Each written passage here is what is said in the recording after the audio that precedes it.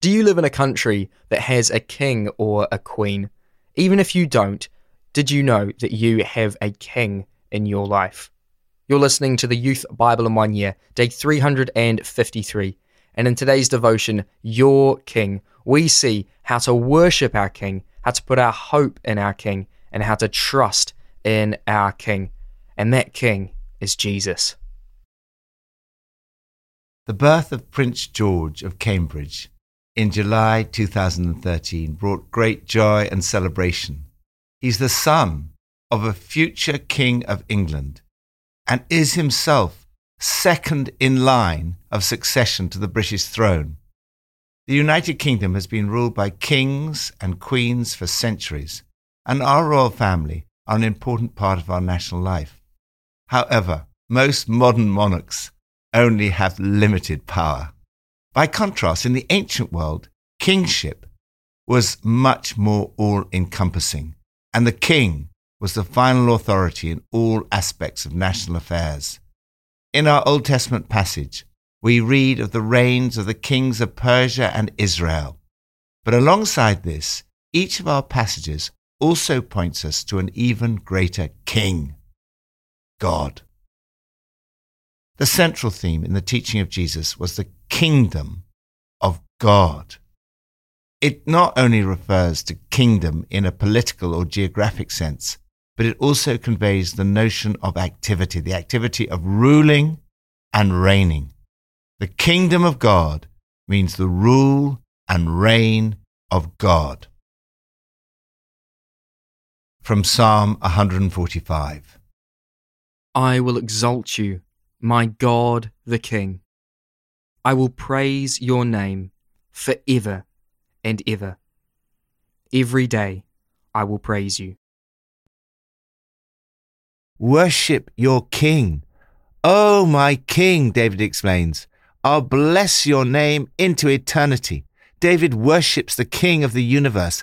I lift you high in praise. He goes on to speak of the splendor of your majesty and the glory of your kingdom, the glorious splendor of your kingdom. And your kingdom is an everlasting kingdom, and your dominion endures through all generations. He worships his King every day.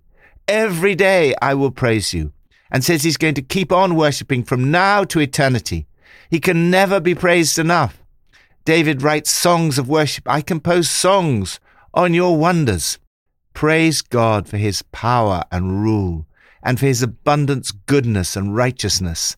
The joy and exaltation of the Psalms stems from these twin truths that God is King and God is good. You can trust that he is in control, and that is good news. Lord, you reign. You are King of the entire universe. You are worthy of my praise. Every day I will praise you. New Testament from Revelation 11.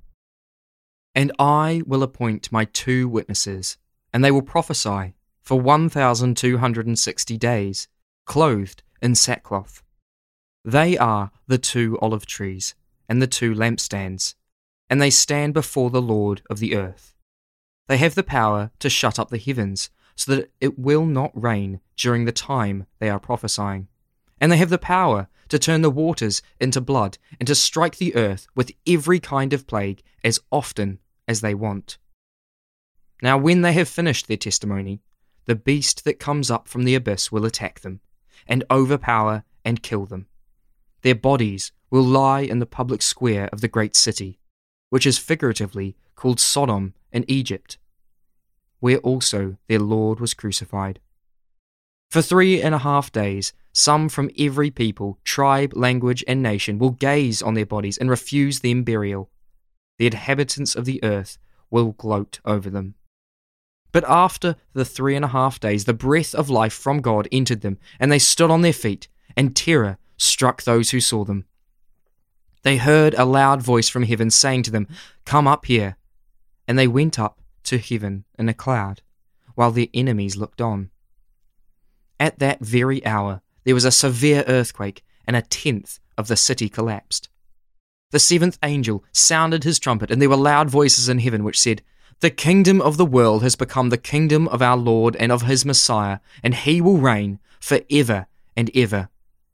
And the 24 elders who were seated on their thrones before God fell on their faces and worshipped God, saying, "We give thanks to you, Lord God Almighty, the one who is and who was, because you have taken your great power and have begun to reign.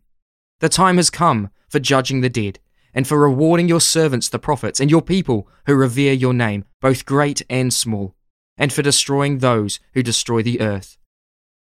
Then God's temple in heaven was opened, and within his temple was seen the ark of his covenant.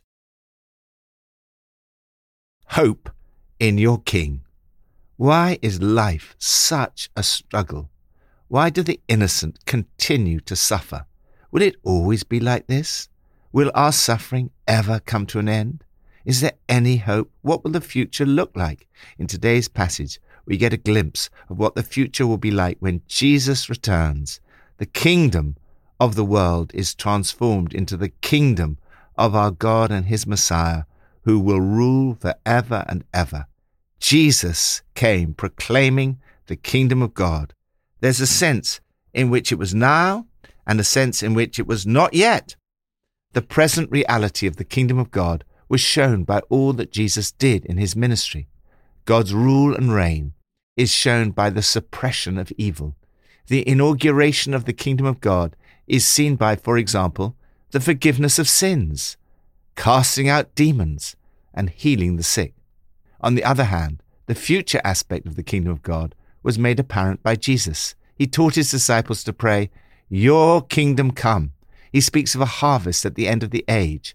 It appears that the kingdom of God will not be fully realized until Jesus returns. Today's passage from Revelation describes what will happen just before the kingdom of God comes in its fullness. The people of God are simultaneously persecuted and protected. There will be 2 witnesses. The Old Testament legal system required at least 2 witnesses. Jesus always sent his witnesses out 2 by 2. The 2 witnesses here are probably Moses, who turned the waters into blood, and Elijah, who shut up the sky. For these 2 prophets pricked the conscience of all the people on earth, made it impossible for them to enjoy their sins. The 2 witnesses prophesied for 1,260 days, 42 months, or 3.5 years. This is probably symbolic of the period between the first and second coming of Jesus. Just before the end, they are killed by the beast. Their bodies lie in the street of the great city, that is Babylon or Rome, with the symbolic names of Sodom and Egypt, and where also their Lord was crucified, that is Jerusalem. For a very short time, 3.5 days, everyone gloats over their death. Then God raises them up. The living Spirit of God will enter them.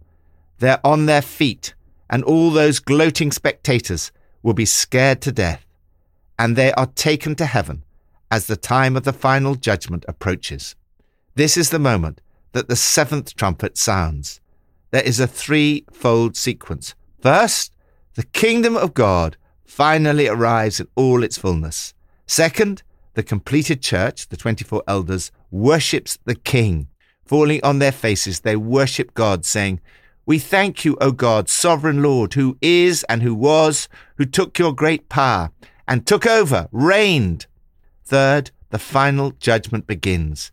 The destroyers will be destroyed. God will reward his prophets and saints. Both small and great will be rewarded. As ever in Revelation, these scenes are symbolic. Moses and Elijah, the 2 witnesses to God, are figures of great courage and great power who encounter opposition and suffering before their final vindication.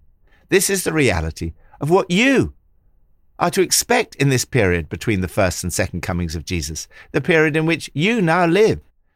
There is a struggle between the kingdom of God and the kingdom of the beast. This is a struggle in which you know the final outcome. Your struggles will come to an end. The innocent will no longer suffer. There is great hope for the future. Jesus will return. He will reign forever and ever. Lord, thank you that one day the kingdom of this world will become the kingdom of our Lord and of his Christ.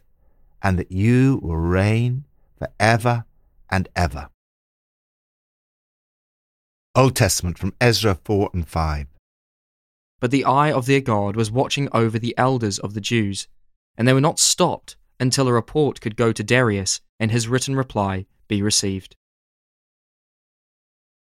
Trust in your king.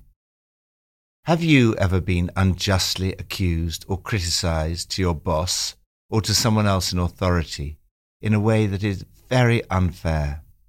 Have you ever felt that the work of God was being hampered or even stopped by opposition, by a local council, by your boss at work, or by others in authority?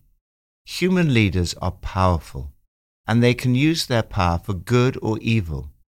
Artaxerxes was king of Persia.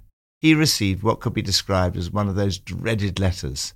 It was a letter from those who opposed the work of God. It was full of flattery, half-truths, and even lies. The writers tried to make it sound as if they were really helpful to the king. The king should know. It describes Jerusalem as a rebellious and wicked city.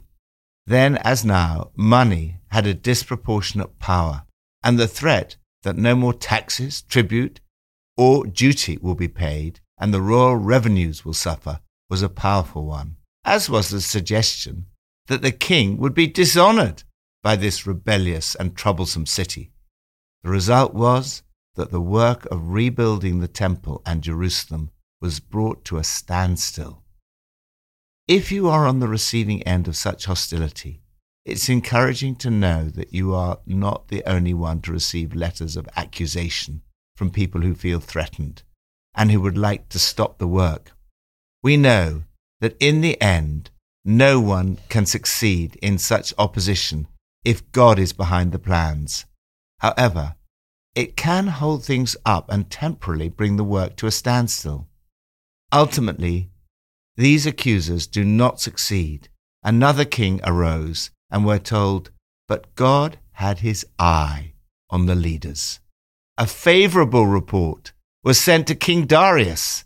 It mentioned a great king of Israel who built and finished the temple, and the permission given by Cyrus, king of Babylon. Ultimately, you can trust the sovereign rule of God. The king's heart is in the hand of the Lord. He directs it like a watercourse wherever he pleases. Don't put your ultimate trust in human leaders. Trust in God, your king.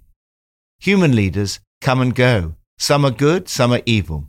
But the Lord is in ultimate control of history. Lord, thank you that all true kingship points ultimately to your kingship. You are my God, my King. May I see your kingdom come in my community, city, and nation. Pippa adds. Psalm 145, verse 4 says, "One generation will commend your works to another. They will tell of your mighty acts." We have a responsibility to pass on the gospel, to tell the next generation all the amazing stories, healings, testimonies that we hear day in, day out of what God is doing in all our lives. Let's pray. Jesus, thank you that you are my King. Thank you that I can put my hope and trust in you, and you will never let me down. In Jesus' name, amen.